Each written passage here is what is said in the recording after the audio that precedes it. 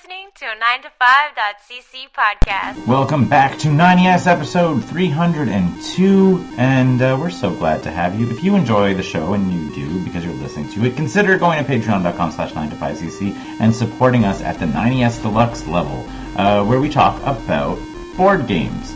That's right, if you subscribe to 9ES Deluxe, you will get access to Garbage Time, which is a bonus episode that we record after each and every main episode. On this week's Garbage Time, we talked about Scrabble, Grizzled, Scout, Psycho Killer, Frosthaven, and the PWHL. But on this, the main episode, the episode you're listening to right now, we talk about the What If Marvel series, Real Life Aliens, America, Zack Snyder as a anti-Auteur hero, which of course means we talk about Rebel Moon. We also talk about Starship Troopers, Pretty Things, True Detective Season 4, Saltburn, Jackass, and Queen Rocks Montreal in IMAX. All this and more, 9ES.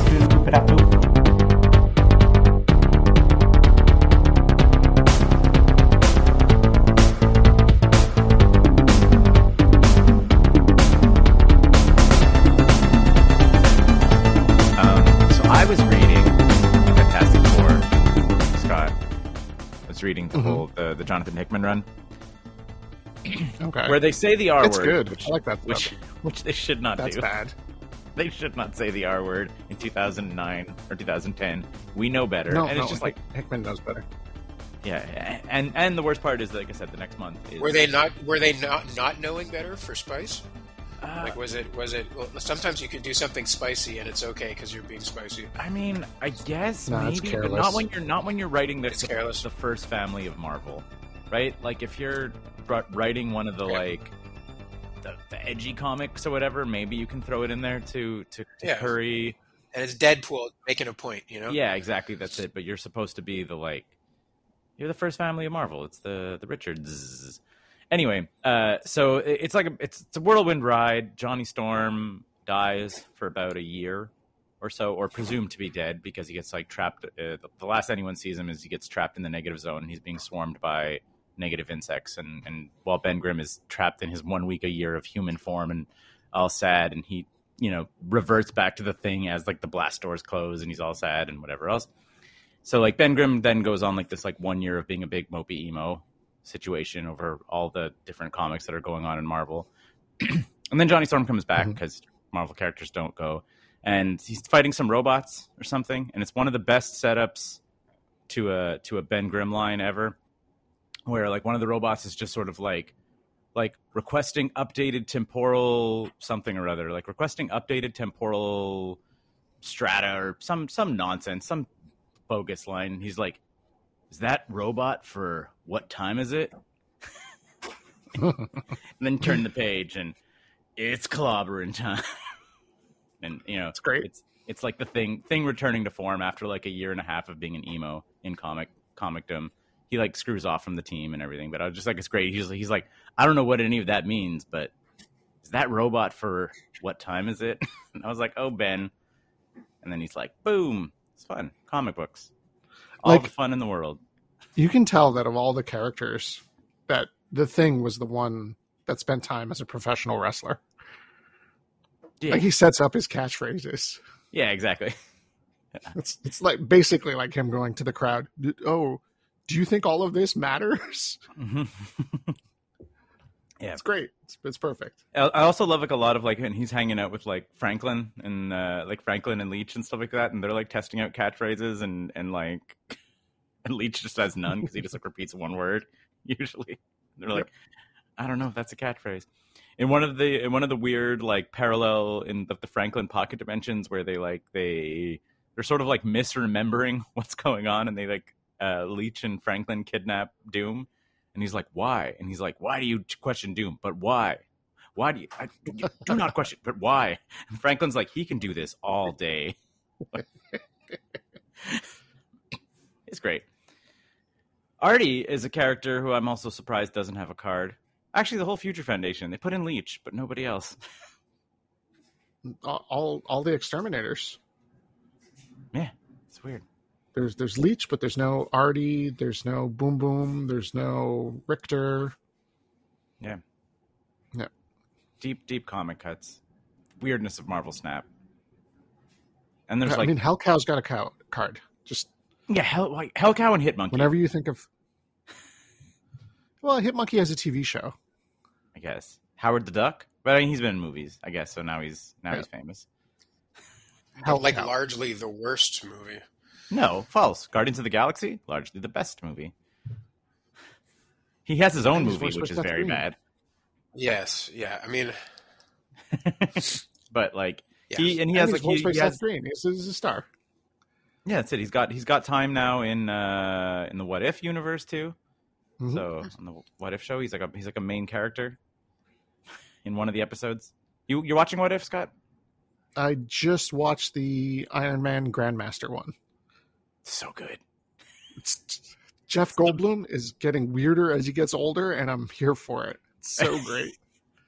He reprises his role as Grandmaster John from Thor Ragnarok. It's basically the episode is what if Thor Ragnarok happened, but instead of like Thor getting sucked over to Sakaar, or I guess instead of Banner getting sucked over to Sakaar, it's Iron Man, and then instead of gladiatorial combat, it's death race. cool. Yeah, 100%. I was like, this is the perfect use of Why not? perfect use of the what if premise. And Gamora's around too because she's cool. Like that's for no reason. Korg is there. Taika Waititi also delivering great lines. Oh my god, I He made me had, a paperweight. Do you know He's what like- it means to me? Having to sit on paper, my nemesis. it's amazing.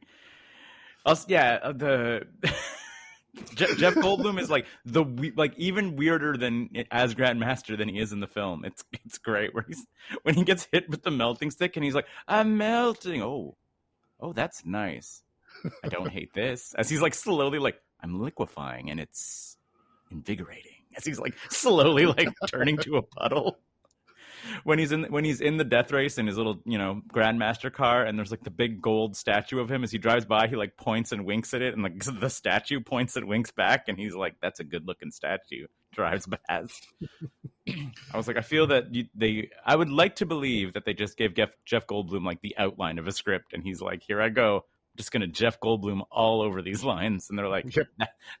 "That would be very good, sir, if you were to just do that." It's Anyway, my yeah. birthday. I'm 21. Yeah, exactly. That's it. We're here for a celebration. It's my birthday. I know I don't look a day over 18 or whatever it is. Well, this is the worst birthday party ever. Immediately mad. Yep. Yeah, so far What If is fun. I like it. There's apparently a 1602 episode also somewhere in the season. I saw it coming. Which exactly is like it's fine. Give me all that crap. This is what doesn't If need is to- for. It doesn't need to always be dark and depressing. Yeah. Although there is one where Happy Hogan saves Christmas, and I was like, this is too feel good. Like, It was until right at the end when he's like, man, this was a real Die Hard moment. And I'm like, yep. He saw Die Hard. yeah, Die of Hard course. exists in that universe. Yeah, of course. Well, there's multiple The Die whole- Hard the whole references episode in is the- aping exactly. it. Yeah. It's just when the characters recognize, yeah, that was like Die Hard. It's like, oh, yep. Also, Happy So Hogan you gets hit with Hulk serum, and I was like, will they? And then what's his name? Hammer is just sort of like, okay, there, Hulk Hogan. And I was like, someone said it, thank God. I was like, they have to say it. Somebody has to call out the fact that Happy Hogan got hit with Hulk Hogan, with Hulk serum. Justin Hammer just recounts his entire life story as to why he hates Christmas, and it's just a Christmas story. Like, Mhm. that's a movie. That didn't happen to you. Is Yeah, it? he's I just don't sort of know. like, you know why I hate Christmas? I wanted the ruby red, Red whatever. Rider. Yeah, the Red Rider. Red Rider shot, BB gun. the Red Rider BB gun, or whatever. My tongue got stuck to a pole, and like going on. And he's like in a hostage situation. One of the hostages is like, isn't that just the Christmas story? He's like, whatever, shut up.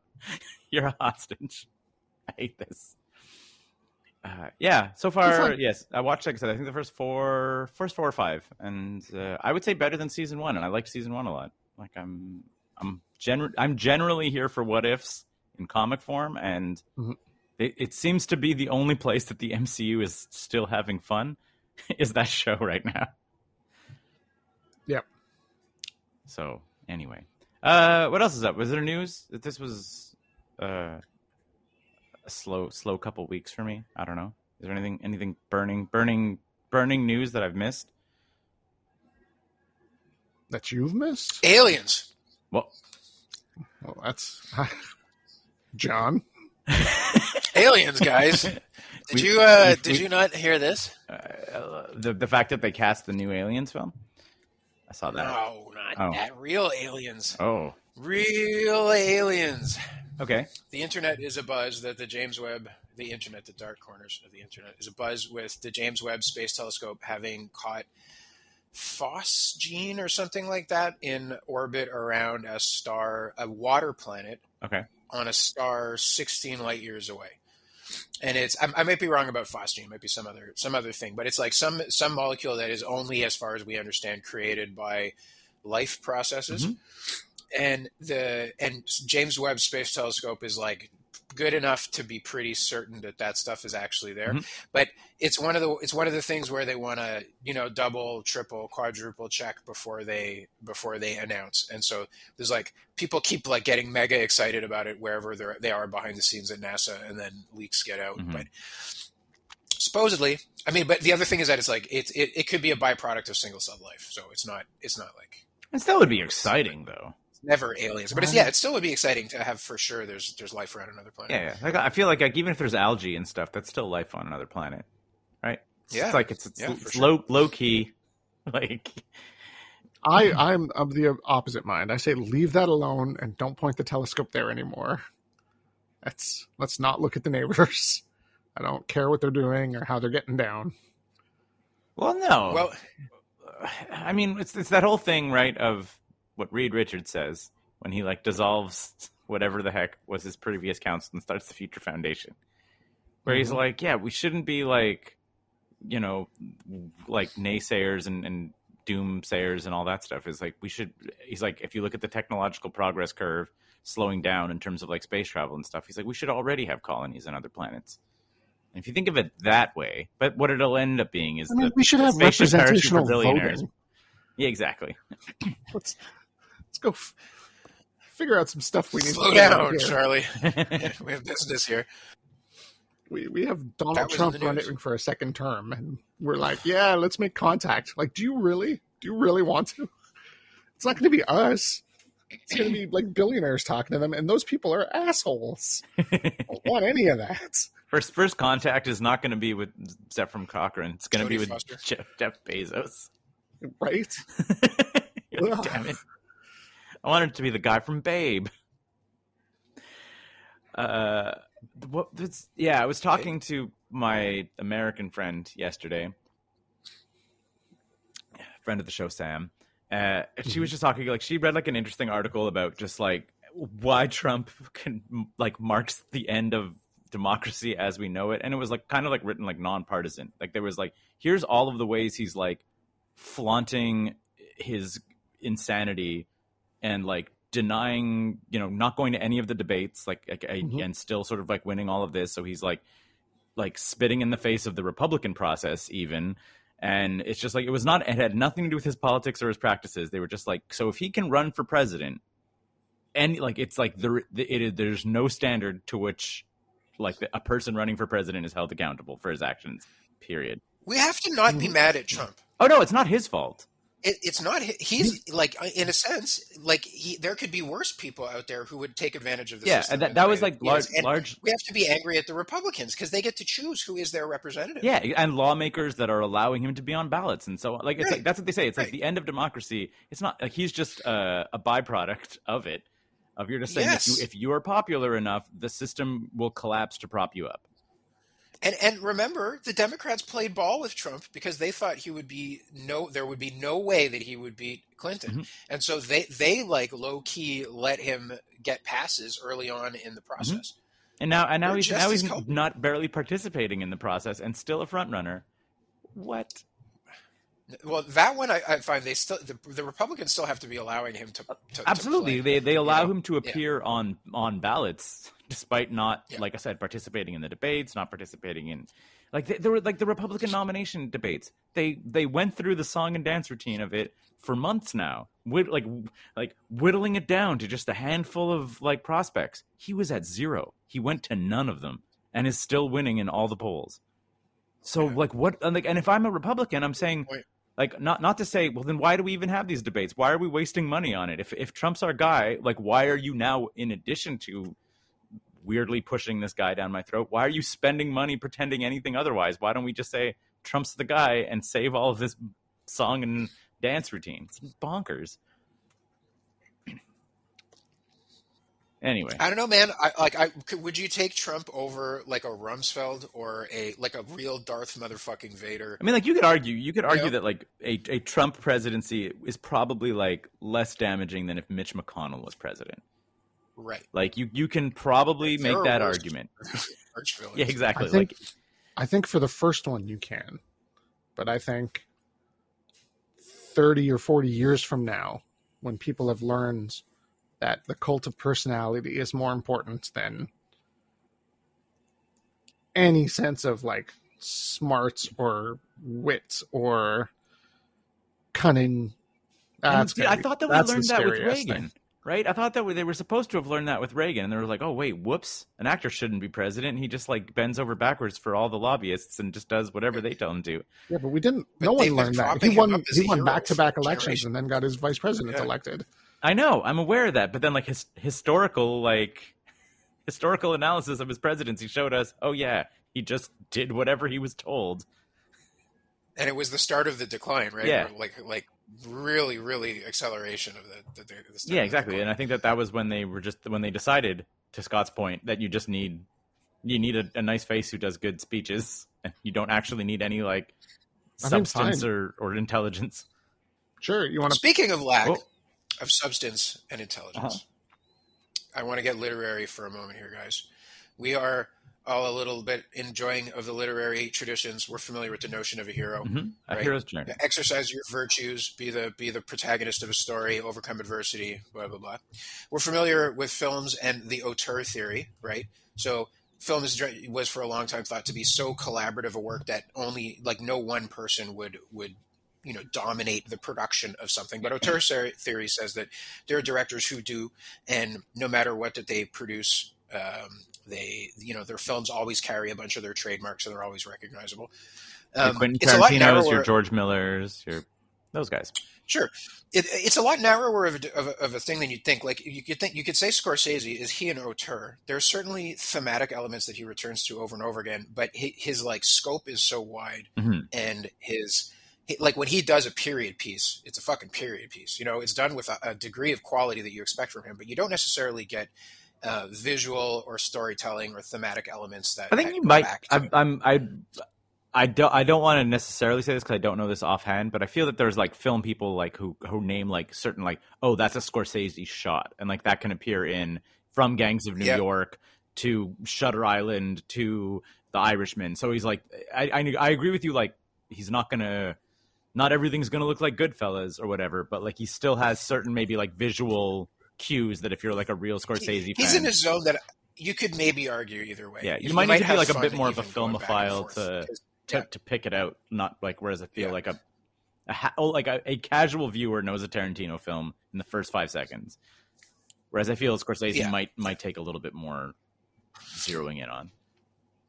Okay, and we're also familiar with the notion of the anti-hero, right? So Wolverine. If you're going very, very, very specific, into what an anti-hero is, they fulfill the role of the hero, overcoming adversity and being kind of like the protagonist of a story, but they display elements of the dark triad.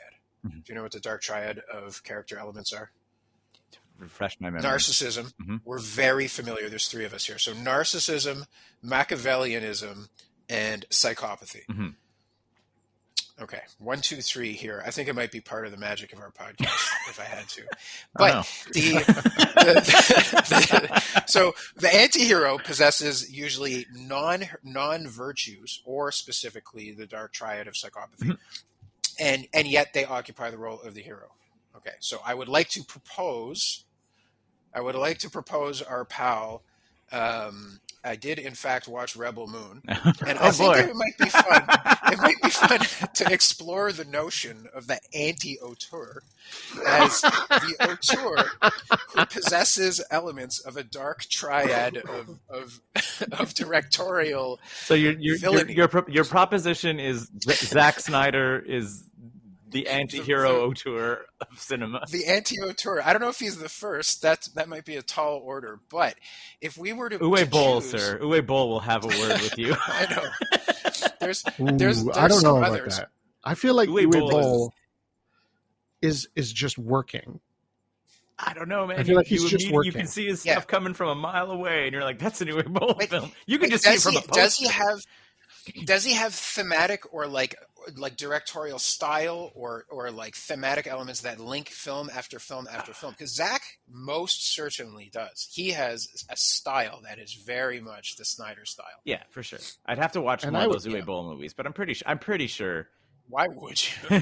just don't. But I feel like Uwe Boll is really just working. He's like, I'm going to have a little bit of fun. I'm going to make a movie for not a lot of money, but it's going to make a little bit of money and move on to the next one. That will be enough to Not think about it exploit too this seriously. German film financing loophole. Huzzah! And then troll a bunch of internet nerds looking for free press. Well, I mean, that's yeah, but also part of the like sometimes people who are cooks cook hot dogs, right? Like, doesn't mean that he's a bad cook. He's just making hot dogs. He's not trying to make duck confit and ending up with hot dogs. He knows what he's cooking. That's why I think this is interesting, because the anti-hero still fulfills the role of the hero. He just rather than doing it and succeeding by his virtues, he succeeds by his psychopathy, his Machiavellianism, or his narcissism. And so I do think we could pick out some like negative virtues for Zack Snyder and Rebel Moon, because I'm agreeing with you. There was like I was like on board right at the start. The first scene, I was like, all right, she's not going to be the useless goat herder from the middle of nowhere. She has a different backstory than Luke. She's obviously fulfilling the same kind of role. Okay, the villain shows up. He's a little boilerplate. I think you claiming that he was like the Hans Landa, that he was doing that scene. That it was that. It was like a little bit in that zone. It's very much it's the point that like the scene drags. And again, like I said, like to maybe the anti-auteur or whatever, like the auteur being Tarantino is like, he's a Nazi in that one, and that he's coming with it like cynical. The anti-auteur being Zack Snyder is like, there's a part of that scene that is trying to like trick you, but you're like, he's obviously the villain, and why are you dragging this out? Like, this isn't. He's. I don't think he was, and it played out differently because the farmers kind of went against each other, And then the guy capitalized on that. And I guess that's the difference is the farmers think he might be legit, whereas nobody in the house in Inglourious Bastards thinks that this guy's about to let them off the hook. Sure. But she doesn't, right? She thinks that she knows for sure the guy is pure evil, and he's just being nice, and the naive farmers kind of fall for his shtick. Yeah.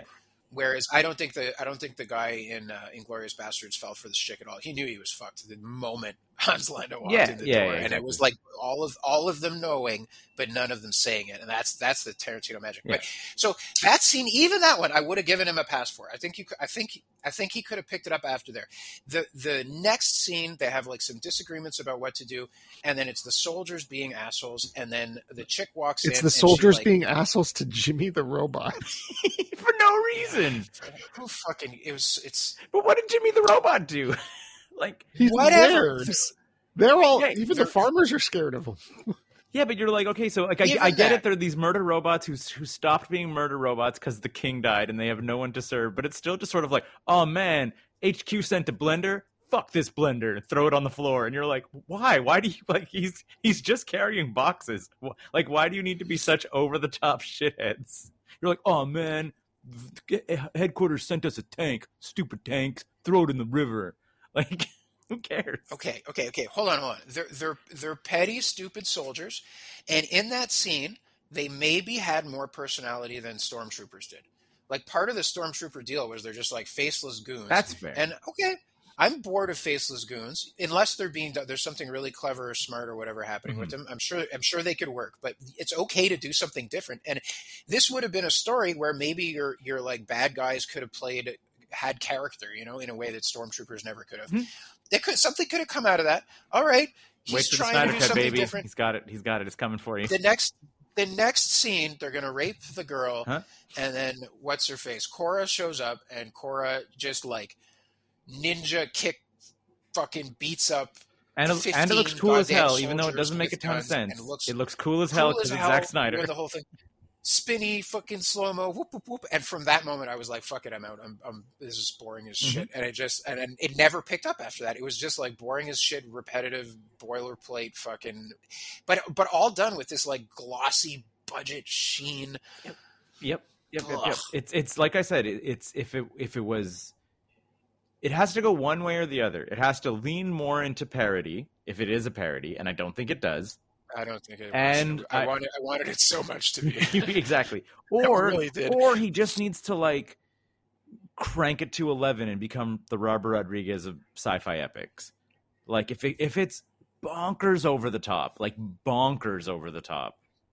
it was not that. It was like exactly by the numbers, repeating well-worn territory. Yeah, exactly. Like it's if it's like complete insanity and like I guess potentially I thought of another anti-auteur, Michael Bay. Yeah. Okay. Because you can immediately tell that you're watching a Michael Bay film immediately. As soon as there's an action sequence, you're like, oh, I'm watching Michael Bay. And what Zack Snyder for sure too. Yeah, exactly. That's what I'm saying. Things are blowing up in the Bay. Yeah. But that's it. Like, he doesn't go as hard as Bay. And I was like, you're Zack Snyder, baby. You got to like go harder than Michael Bay. And this has to be complete bonkers insanity. Like I'm gonna actually step up here and defend Michael Bay, who has made some of my least favorite movies of all time. In the 3 Hour Bad Boys 2 didn't cut it for you. Oh boy! But he also made The Rock. But he also made The Rock, and he also made Con Air. He made the fucking Rock. And yep, those two movies have real kick-ass moments of auteurism. Yeah, that's what I'm saying. It's like he can direct an action scene like nobody's business. And I'm saying that if Zack Snyder wants to be taken for like I said, cranked up, has to like he needs to get at least has to meet Bay or pass Bay. Like in terms of, like I said, if it's balls to the walls insanity every single action sequence, but instead it's a prolonged getting the crew together and then curse your sudden and inevitable betrayal. Like, it was so tedious. It was all of the scenes. Okay, now this character is going to pop out with her laser swords and spinny spin. You're allowed to use laser swords. It's fine. It's not like Star Wars has a lock on that concept, but just do anything different with them, anything interesting. Yep. You know. Also, they murdered a lot of people as heroes that were not bad. Whether even the spider is sympathetic. Like, yes, she does seem to be like she's about to kill some children. She's just ugly. But like, she seems to be like a sympathetic character who's like, she's been as screwed over by the Imperium as anybody else has. And they're like, well, we're going to cut you to ribbons. Neat. Yeah, not like defeat her and like make her part of the team. No, we're going to slice her to bits.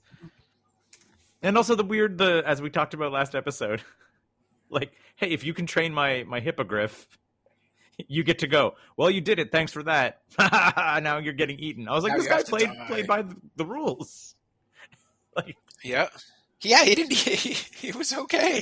He did what he said he was going to do. Like, this guy owed you apparently an unrepayable amount of money. So yes, you ended up a slave to him. It's a space society. Slavery is bad, sure, but like whatever. It's an indentured servant by any other thing. He owes the guy agreed so much money. The guy's like, he owns me because I owe him so much money. What can you do? And then he gives you, it's a bit of a long shot. Train my little hippogriff. And then he does it. Then he eats it. And they're like, good girl. What did this guy do wrong? That guy didn't do anything wrong, but the hippogriff also got kind of screwed. They left him there. Yeah, exactly. We're going to leave you trapped on this planet. You are like me, far away from your home or whatever. But anyway, see you later. We can't. Sucks I to was be like, you, I'm oh getting shit, out of here. like I thought, oh shit, they're gonna put him in the cargo hold, and they're gonna have a hippogriff friend. It's gonna become their ace in the hole. Nah, we're just leaving him also. Yeah. No, Just wild decisions. The grim edge is so forced in scene after scene after scene. You just listen up. When I capture a criminal, I have a weird special rolly thing that clamps around them and has a special little thing that I lock into the back, and it shoots. I can't shoot them. I can't just shoot them. I have special devices. Apparently, a bunch of them. Like and again, in my desire to make it kind of interesting, I was like, oh, this is like this guy's trademark. This is like a weird, unique machine that he has because he's a little. Oh no, there's 10. There's 10 of those machines. This is standard Imperium issue. Like I thought it was like, what's his name? Atticus Darkhold. Atticus Noble. Atticus Noble. I thought I was like, oh, this is like a custom prisoner thing that he has. No, this is just standard. This is how we capture prisoners. This convoluted, stupid thing. But the first act already shows that he likes to kill people with sticks. Yeah. If that special weapon is a little shillelagh or whatever. Is a little shillelagh. But like, let's remove all of those like weird bondage murder handcuffs and just have the guy that he captures be like, I want the information or you're going to die. He gives him the information. The guy shows up just in handcuffs. And he's like, okay, here's the information. The guy should just kill him with his stick again. That's the thing. They've established that. That's how he kills people. He hits you on the stick. Nope. No, I have a special little I have another murder weapon. That's real convoluted and has a special can also, as a fail flaw, be kind of used as a point blank weapon. Why did we give it to one of the heroes? No, you do it. Oh no, you pointed it at my face and now I'm dead. So the characters were so invincible. There is no hope at any dramatic tension in any of the action. I don't understand why someone hasn't sat down and explained to him that when your characters are in every moment turbo invincible badasses, like there's no... It's just like, who cares? Okay, they're going to punch whatever comes, and that's the end of the movie. It really feels and then that was it. Like us playing D&D. Just steamrolling over every encounter that the DM throws at us for no reason. With no downtime, though. D&D even has downtime. Yep. You get to breathe a little bit, and there was none of that in this. There was one of the characters, I'm pretty sure they didn't even invite her to join the team. Yeah, it's they just laser, showed laser up and sword. beat up Laser Sword Girl. They show up and beat up some stuff with her, and then she's on the ship in the background. Yeah. What the fuck? Whatever. She's got a cool hat. I'm so bummed. I really wanted to like edgily like this movie, and I couldn't even pay attention. I mean, you have another chance in a couple weeks. The Snyder Cut comes out. Do I have to? And we'll get to find out what happens to Jimmy. He's gonna have sex with that alien thing, like in that the alien sex book everybody read. Oh, Legend of the Tentacles. The Tentacles. No, that was an anime. Yeah, but still, I don't remember what it was called. But also, Lilith's Brood. You guys read about or hear about that? No. It was pretty good. It was like these aliens show up while humanity is busy extincting themselves over wars and climate apocalypse. Mm-hmm. The aliens kidnap all the humans, and the remaining living ones, and they start bioengineering the planet to survive. And while the humans are on the ship, they start like waking them up and be like, "Hey, you guys are on an alien ship. Get ready for this." And the way the alien species propagates is by inserting its DNA into other alien to them, us in this case, DNA chains. So like they merge with other species, and then they leave the species on their planet and they float off to the next one. But there's a lot of like alien sex that involves tentacles wrapped around people's necks, yucky, like edgy. The guy, I swear, the scene where he's getting his rocks off with the tentacles around his neck, it was like exactly as written in Lilith's Brood. Huh? Thing like that. Yeah. Oh man, that also brought to my mind a scene where they just shoot his brain or whatever over to the Grand Emperor, just smashes his stick on the ice and the ice breaks, and I was like, well, what is happening? Who cares? Oh man, so stupid. All that money, all those actors, all that stuff, all the potential. And as Scott pointed out, That could be Cowboy Bebop season 2. Could have been Cowboy Bebop. I don't know if we talked about this or not, but on the topic of aliens, did you read that thing of like Roger Ebert's review of Starship Troopers, where Roger Ebert apparently missed the point? Oh yeah, Yep. They all did. Everybody missed the point. Yeah, it makes it all the more brilliant. It's so good, but like Roger Ebert's review of it is like they were like, there's moments where like it like flashes towards parody, like where maybe there's a salvageable movie, and I was like, so you noticed a little bit of parody, and you're like one of the greatest film critics of our time, and you were like the moments of where it was like heading into parody and satire was like good, and I was like, and you didn't notice the whole damn thing was that. Bless you, Paul Verhoeven. We never deserved you. Oh my never God. For a moment. It's reading the whole Roger Ebert review. It's bonkers. I've read it too. It's sad. I think Speaking he of got Starship excited Troopers, about. did you playing into see it. or read the fan theory? I don't know about a fan theory, but I think we did just lose Scott. Oh, yeah, we might have. Oh, sorry. Did you guys hear about the fan theory that it was all caused by Carmen? That it was all caused by Carmen. Explain how. I feel like I have seen this or read this. I was like there was a certain point, I think it was the first year one of COVID, where I went on like a Starship Troopers kick and like rewatched it and read a bunch of shit about it. Carmen becomes a pilot cadet, right? And the first officer comes in when on night shift to check up on her. And he's like, what are you doing? You've changed all the coordinates. And she's like, I haven't changed them. I've optimized them. And then they flirt for a little bit. And the ship ends up on a direct course with an asteroid. Because the gravity well just opens up. And it takes out all of the communications on this battle cruiser that she's on. And the fan theory is that this is the asteroid that crashed into South America. That wouldn't have happened if, this cadet hadn't screwed around with the computer-generated coordinates. And wasn't the bugs. And they just used this as their great example as to like, all right, let's go exterminate these aliens now. They've attacked us. Rather than be like, yeah, one of our pilots killed, 16 million people. And let's overthrow the military government. Because they wouldn't want to admit that a cadet crashed an asteroid into South America. They were like, nah, man, it was the bugs. Let's kill all the bugs. Tracks. It tracks with the themes of the film. It tracks 100%. Yeah, it's like way on board with the themes of the film. I don't know if there's enough evidence to say that that's definitely what happened, but I like it. Mm-hmm. I like it too. I thought it was fun. Are you guys watching True Detective Season 4? Anyone? Nope. But I did watch the new Yorgos Lanthimos movie. Yorgos Lanthimos. Yorgos Lanthimos, beloved director of The Killing of a Sacred Deer. Okay. And The Lobster. You guys might have seen The Lobster? I saw The Lobster, yes. I enjoyed The Lobster a Yeah. lot. Weird and awkward, huh? Yep. Colin Farrell. Okay, so check this out. Poor Things, okay?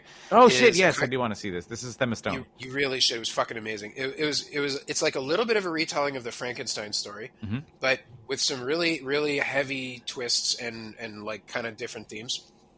The Frankenstein character is played by Emma Stone, and the Dr. Frankenstein is played by Willem Dafoe. And rather than just being reassembled out of body parts, Emma Stone's character is she's like a pregnant woman who kills herself. You don't see why, but she just kills herself at the start of the movie. The Dr. Godwin God Baxter finds her body and says, the woman, I can't deny the woman's desire to leave this earth, and so I will not save her. But what I will do is save the life of the child by implanting the brain of the child into the body of the woman, and then allowing her to live out a life, and explore the world and whatever. And so she's like a discordant Frankenstein child thing living in Emma Stone's body. And she kind of goes not on a rampage of violence, but a bit of a sexual rampage across Europe. Okay, exploring life and meeting humanity and that. growing up. It's awfully fucking weird. Yeah, I was like, and she's supposed to be like 6 months old in brain time. Nah, She gets older and older, and as she goes along, there's like free will and the like exploration of identity and yeah, I can see how the theme works, but I feel that we are having a child have sex with people, at least a child's mind. Yeah, she masturbates with an apple. That's how she like first notices that sex is possible, and then she immediately tries to do the same to her nurse, who's like one of those stuck up, crotchety old British nurses. Saying, "You'll be happy if this happens." It's fucking weird, man. And it doesn't go places you're totally expecting. Like, you think it's going to go one way, and then it goes the other way, and then you think it's going to go another way, and it goes the other way. Do you remember La Cité des Enfants Perdus? Yes. That is like a bit of a weird phantasmagoria. It's not quite that way out there, but definitely the Europe that they travel across is almost barely steampunk, and it has just like bizarrely overcolored skies, and all of the boats are all belching green smoke everywhere. It's just this fucking weird. Emma Stone is amazing. She carries the whole thing through. And Willem Dafoe is this like he's like he could be pure villain as the Dr. Frankenstein, and instead he is an insane villain, but he also has layers of nuance and sympathy that you grow almost to like him as the movie goes on. Has Emma Stone ever like missed? Dropped the ball? I don't know, man. I was thinking about that. Oh, I never saw Aloha. Aloha's bad. That was with the Bill Murray or whatever? That was everybody missing, though, wasn't it? Yep. That was where they cast her as a Polynesian. Ugh. Oh, I don't know about that one. Yep. I think the casting director's more at fault here. Because, yeah, my word, Superbad is the number one movie she comes out with. Wow. But yeah, Superbad. Zombieland. Yeah, Zombieland. Easy A. She's like great in Easy A. That one there with Jonah Hill, the Netflix show. Psycho. Oh my god, that was so good. Maniac. Maniac, yeah. Yeah, Maniac, she's good in it. Birdman? Birdman, she's good in it. Fucking splendid in Birdman. Movie 43, who could forget? Me, I can forget it. I try. Anyway, I highly recommend this. Scott, I think you had like a fondness for Frankenstein, if I remember correctly. I do, but like the actual novel. I tried The Lobster, and it weirded me out so much I just stopped it. Really? I talked to a bunch of people who said that about the Lobster. Like Killing the of a Sacred Lobster Deer was fucking amazing, and but like in a Mandy kind of zone of being like unapproachably weird. And have either of you guys seen The Unbearable Weight of Massive Talent yet? No, just the meme. Oh my god, you guys have to. I feel like the meme so was good. enough for me. No, there's just it's somehow still better than the meme. But yeah, no, True Detective season 4. I guess the big news. How to say? I was like, when I watched the first episode, I think I was like, the biggest mistake that it's making is calling itself True Detective. Like, it's shot a little too glossy. It doesn't have. Like, I realize that all 3 seasons of True Detective, regardless of whatever quality you like, have these like long scenes of like people kind of like talking and not really about the case, but just sort of like waxing philosophical in one way or another. And it then Time informs. is a flat circle. Yeah, exactly. Stuff like yes, famously out of the first one, but even at the second one, like the long talks that what do you call it? Colin Farrell has with like Vince Vaughn or whatever at the back of the bar and all that. Like there's a lot of that stuff of like you're just like it's like this heavy, dense get to know the real inner workings of these character minds. And this does not have any of that, and it's from 2 episodes in, and it's I think only 6 episodes long, so it'd be like wild for them to start to shove that in. And it looks a little too glossy is another thing. Like True Detective always looks lived in, like all the sets and stuff. Like this looks like a set. It looks like Fargo. I mean, I know it takes place in like an Alaskan city, but like you know, like how everything is just so in like a Fargo set, and it's like it's clearly a set. It's like Fargo. It's like you're like, oh, this is a cozy little cottage that is designed to look like a cozy little cottage, and not necessarily look like outlandish or whatever. But you're like, no one's cottage looks like this, but it would in the show Fargo, you know. Like, anyway, so I have which has nothing to do with performances, nothing to do with the fact that it's women. I just think that, like I said, I was like, I feel it's missing the base a little bit by calling itself True Detective. However, season 2, episode 2, doubles down on it has to be called True Detective because they start to link it like directly to season 1. Like Rust Cole's mother is a character. And I was like, oh no, now it has to be True Detective. And oh my goodness, the spiral iconography is back. And I was like, does it have to be? Like, it's weird. It also seems to be like overtly supernatural, which I kind of dislike. Because it is it or isn't it? That's the True Detective question.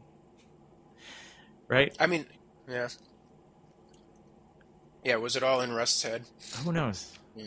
Anyway, yeah, exactly. That. So, are you disappointed now? Because you were like pumped on this last. I mean, I'm still gonna watch it. It's certainly watchable. I just, like I said, if it was just called like Night Country, I think I would be way more down. I'd be like, oh, it's a creepy supernatural like detective story in Alaska during the 30 Days of Night. I just feel like the True Detective moniker is. I was like, True Detective is a thing and it's a tone. And the show is not doing that. So, I don't know. But I mean, but now it has to be a True Detective since they're linking it up with... Like, oh yeah, that's the first thing. For episode 1, the first shot is like a weird, like esoteric quote of some kind. And it's like attributed to an author. But like, it's not a real author. It's the author in the book, King in Yellow. Like, it's a quote from the fake author... in The King of Yellow, by Roger E. whatever the heck his name is. You know the guy. So yeah, but like it's like the first, like the title card presents it as though it's a quote by an author, and I was like, I've never heard this quote before. And then I looked it up and I'm like, oh, it's not an author. It's the fake author in King of Yellow. Wouldn't that make it a quote by Roger whatever his name is? Yeah. Yes, it would be, but it's attributed to him because that's I think always kind of, I don't even know if like I'd have to rewatch season 1. Like, does season 1 present The King in Yellow as like as a book of like that drives you mad, or is it the book about the book? They don't even. It's just like it's like vaguely. I don't even think they reference that there's a book, or they just like they might mention it offhand. It's just a place. Carcosa is just a place in the story. They don't even get into it. I think it was like disappointing, but also maybe that was like the correct level of. Like Lovecraftian. Yeah, exactly. But I feel that like King Yellow is like as a term is used in season 1, other than just Carcosa. Yeah, they might say the King in Yellow, but I don't think that they say that it's a play. I don't think they say that it's. Yeah, exactly. That's it. So like it is possible that in like the True Detective world, the King in Yellow is not a book about the King in Yellow. It might be the King in Yellow is a book that drives you mad. As like lore says it does, it might not. It's been exist. Forever. It just sounds a lot like they're talking about Chupacabra. They're talking about the King in Yellow. It's just kind of some lore that they all kind of sort of know in the swamps. Yeah, exactly. That's what I'm saying. So it's possible that in the True Detective universe, it's not a book written in the Lovecraftian style. It's like it's a book that drives you crazy, and it's a person from Carcosa, whatever else. So. Anyhow, I don't know. It's the supernatural stuff being kind of in your face. Like there's quite a few like. I mean, I don't want to get too spoilery in it because I'm sure maybe some of you are interested in watching it. But it's like there's enough like it's not like is it supernatural? You're like if this isn't supernatural, it's like you're gonna have to bend over backwards to explain to me how it's not. Right. Like you have you've inserted a lot of legwork into yourself. With only 4 episodes left to explain how all of the stuff that you've thrown at the wall is not supernatural. There's that much of it. So, which I said is fine. It's just that was never the thing in any of the True Detectives, right? So, anyway. Jodie Foster's really good in it. Is she a lead? Yeah, she's the crotchety cop from Alaska. Crazy. I also watched Saltburn. That was the thing I also wanted to watch. Is that like Brightburn? Is it more Zack Snyder? I mean, if it's almost like what if Zack Snyder wanted to do like a Cruel Intentions style situation of crazy rich kids being super weird and kind of gross. I don't hate that. Yeah, it's with Jacob Elordi, and that guy who plays Joker in the Batman for that one scene, Barry Cogan From the Eternals. from the Eternals. Yeah. Yeah. So it basically is like a guy, and I mean, it's a twist you see kind of coming from a mile away. Like a guy who's kind of like a down and out guy who gets into like Oxford or whatever on a scholarship, falls in with like the really, really rich kids and then gets invited to like summer with them at their palatial estate called Saltburn. And then it's like, how does he like sort of like manipulate and like social engineer himself into like hanging with them when he doesn't have the same standing.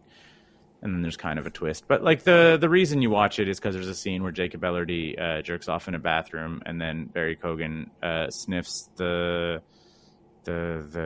cummy bathtub drain and like slurps at it. That's what you're there for? Yep, that's what you're there for. There's also when when a character dies, Barry Cogan takes his pants off and has sex with the fresh mud of the grave. So that's what you're watching. That's why you're watching Saltburn. or not. Or not. Yeah. He at one point Barry Cogan wipes the lady's period blood on her face, and it's a sexy thing. Yeah. So thanks for that, Keith. Okay. Anyway, Saved me from that one. don't watch it with your parents. Yeah. It's also shot in like 4:3 ratio, which is weird. I was like, what's Is that kind of intimate? I guess. I think it's because it's supposed to take place in like 2001 or whatever, so they were like, let's shoot it on the aspect ratio of like a made-for-TV film or something. I don't know. I don't know. Actually, no, it's 2007, I want to say. Because, it's the music's good. 2001 didn't have great music. 2007 did. Okay. It's like Justice and stuff, MGMT. It's great. Cool. Yeah, I don't know. I really don't know what, like, this movie is having like a bit of like a meme moment. A lot of TikTok stuff. Because like those scenes that I just mentioned are usually what people are. You can go on Etsy right now and buy a Jacob Elordi bathwater scented candle. What does that candle smell like? I don't want to know. I don't care to know. But it's like, you don't think that's guerrilla marketing? Oh, for sure it is. But that's what I'm saying. But a lot of people, like, it's for sure there's guerrilla marketing, but there's a lot of like fans are just like the whole like, I don't want, like, it's a little bit like that thing that happened with Euphoria. It's like, yeah, if you show something super crazy and it manages to and it manages to like break into the mainstream, like obviously everybody on TikTok is gonna start referencing it and like making their own, like, people are pretending to just have sex with a pile of pillows and stuff to be like, it's like my brother's doing a salt burn or whatever, and it's just like, it's like spinning out. This is what people do on TikTok now. This is what happens when you take an entire generation and don't let them have any Jackass to watch. I was, what do you call it? Turbo House was, they're starting like a weird like skate night or something. Like Sergio was just like, he's like, yeah, I did. He's like, I've never done a kickflip, but like I owned a skateboard and I've seen CKY2K enough to think that it's Bjork's house. It's one of the funniest things in the English language. when they're in Iceland, it's Bjork's house. Yeah, like, I was like immediately just like laughing. Mm-hmm. I was just like, oh, freaking CKY. It's the stupidest. They're not like, I've never. CKY2 kind of the best Jackass? No. Like the high points of CKY are like okay, but the low points are just like endlessly like people just like running and jumping into bushes. A lot of that. That's a lot of just like throwing their skateboard. Like when they hit, they're home runs, but they're just like they don't know what they're doing a lot of the times. There's a lot more genuine skateboarding, which is actually like some of the skateboarding is pretty good, but a lot of the stunts are like just like nothing. Like when they're in Iceland and they're just like running and like jumping on cars and trying to like make actual people angry at them. I'm like, this is not a good bit. Like you're just not great. Maybe also shitting in the toilet to Bjork. Yeah, but like, yeah. And like I said, there is stuff there that's funny, and I think that because it was like first, like in a world of just watching skate videos, they're like, oh, I'm watching a skate video. That they're also like hilarious shenanigans, and CKY was good music at the time. Like the videos had cool tracks. But like Jackass certainly elevated it, like I think in a big way. It's been a while. I remember really liking those videos. Those videos are super fun, but the Jackass the show, I would take probably over any CKY tape, and then the movies are just like lights out, obliterate any of the CKY films. Like, excuse me, and I still haven't watched 4 yet. You guys still haven't watched 4 yet. I was going to say because I want to watch it as like I want to get like a group of people together because that's like the best way to watch Jackass is like absolutely with a crew. Yeah. You don't want to like sit there and watch Jackass alone. You just be like giggling. No one will even be throwing up next to you, Scott. Oh man, it's true. I'm the good person to watch that with because I get the reactions from the gross stuff. You get queasy. Yeah. That one where they drank Preston's sweatsuit. Yeah. Did Bam get back on set in the end? No. It's awful. No. Because it's a bummer. You know, I miss them making him cry with a snake. Yeah. Yeah, he's not best. in actually is he? Isn't he in 4? He's not in 4. He got paid for 4 and got thrown off set. Okay, because apparently there were stunts that he had done that they were like maybe he's in like special features or whatever. I didn't watch the like DVD cut. Yeah, like release the BAM footage or whatever. But yeah, because he apparently like filmed and did stunts, and it was a question going into release whether they were going to use his stuff or not. Yeah. I don't know. Is there a 4.5? Probably. I mean, there's been like 2.5 and 1.5 and 3.5. They film so much. Like there's always room for more stunts. There's a lot of 4 that's like, oh Johnny, you're 50. What are you doing? He's in it for the love of the game. That is very apparent. It's wild to me. Like he has enough clout that he could. He did real big boy movies, didn't he? He did a couple, and I feel that like he absolutely could make a career of being in like B movie stuff, like no problem. Like I don't think he's ever gonna be like as making as much money as Jackass will make him, but like. In terms of the risk reward factor, like he could just show up and be like snarky ass Johnny Knoxville in a film for like $1 million or whatever, a couple $100,000. Sidekick to every action movie of all time. You can be that. Johnny Knoxville. Who do you put him in the MCU? MCU? Yeah. Or how do we get Johnny Knoxville paid MCU money? Who do you cast him as? I take the Jackass crew and I put them in Superior Foes of Spider-Man. Why?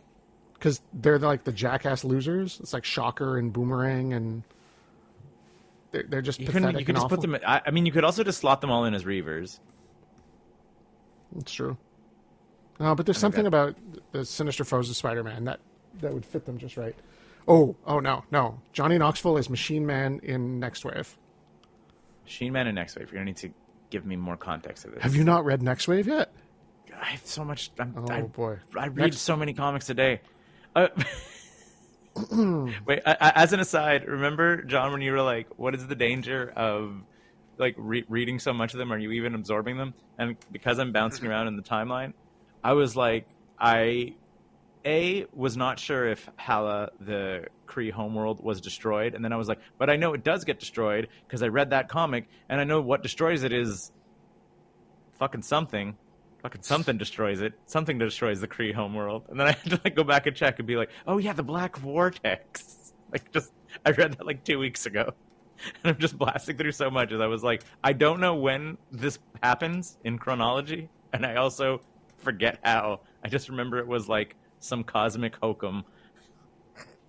And I mean, but that's it. Like, you should read Next Wave if you can get your hands on it. It's Warren Ellis insanity. That's great. I will try to check it out. But Machine Man from Next Wave. It's 12 issues and you're good. I mean, I could see him also kind of could probably do a fun like reboot of Arcade. like the crazy laugh and a bit of a Jackass. Yep. I could see that. That'd be pretty good.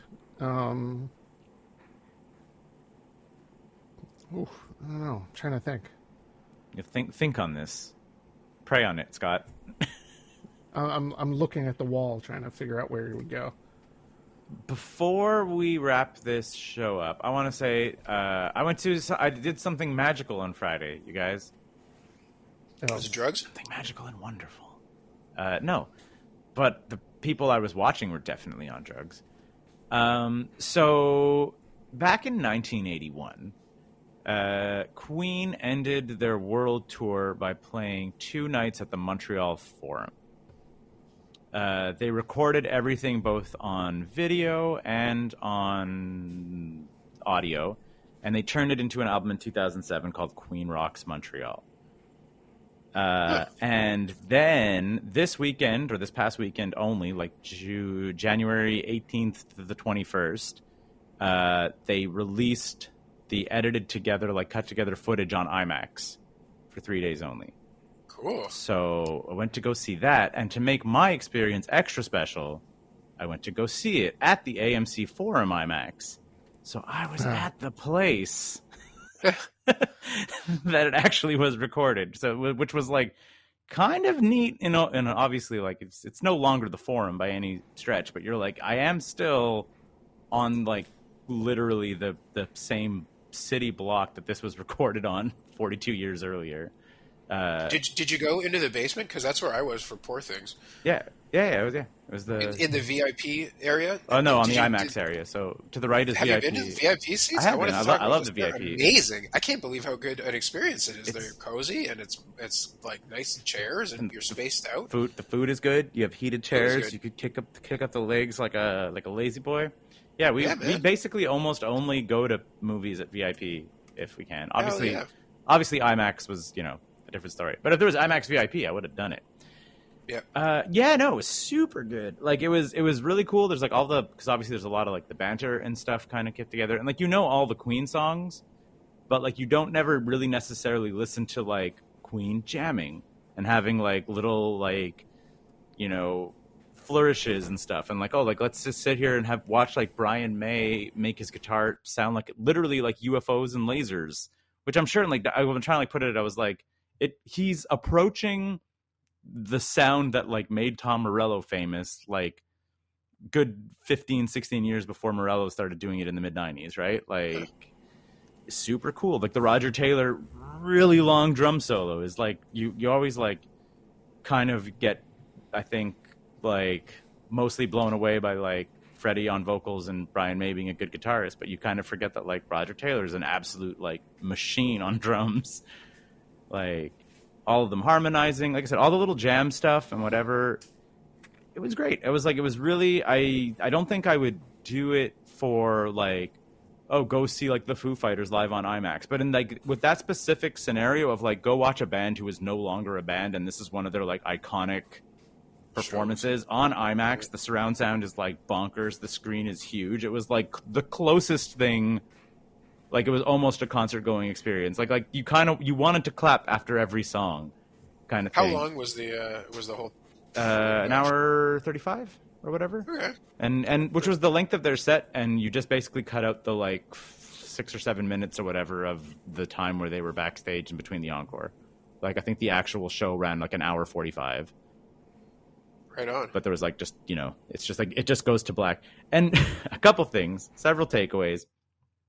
One, like when people are just sort of like, ugh, like artists these days have like no shame, and like boomers being like, oh my God, look at them like flaunting it. Like, first of all, Freddie Mercury, guys, like for the encore, he comes out in like barefoot, the tiniest short shorts, a little neckerchief, and a Habs hat.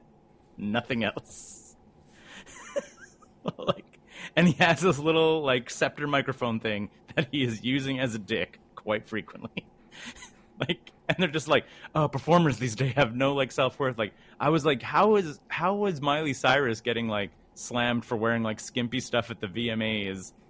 Like, I was like, whatever, man. You're 40 years after Freddie. Like, there is no difference to the amount of like just overt sexuality that Freddie is just screwing around with.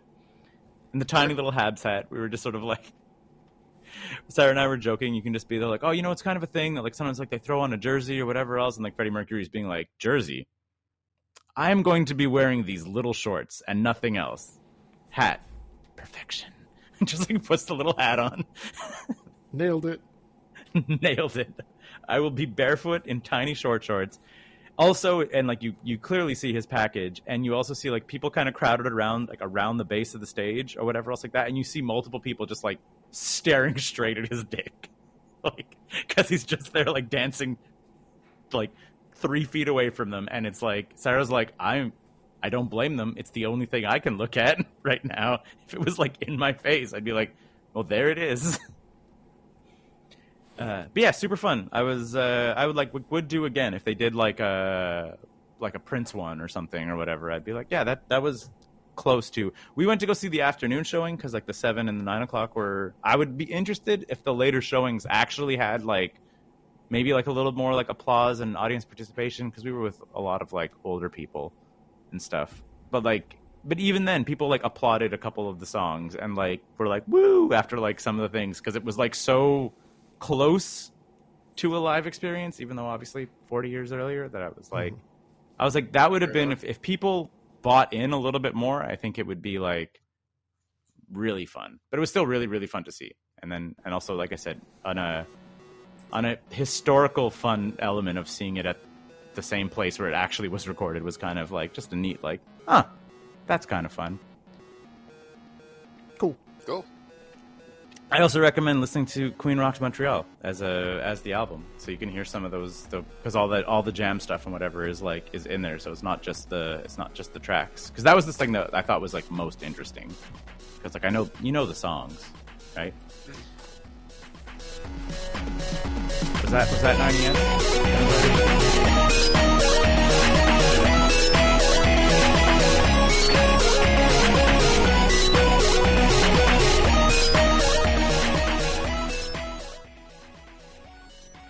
Hi. Thanks for sticking around to the very end of this show. That means you're our number one fan. As our number one fan, maybe you're wondering a way that you can show your support for this. We've set up a few ways, and the boys are going to tell you about it now. If you like this show, you might know other people that like this show, or maybe they'll like some of the other stuff that we're doing on the website. If that's the case, you can tell them all about it using all of the social networks like Instagram, Facebook, Twitter. We're on all of those, or you could just, send people links directly to the website. Or if you live in a world without the internet and you only listen to podcasts, you can tell people about it with your human mouth. There's other ways we could support us, John. If your interest in supporting us extends to the financial section, you might consider patreon.com/9to5cc. If you go there, you can get perks like early content, you can get your questions answered on the air, and you could get extra art. We've been doing this show for a long time, so we kind of know what we're doing. Not really. 9to5.cc, podcasts, blogs, and comics, made in Montreal since 2011.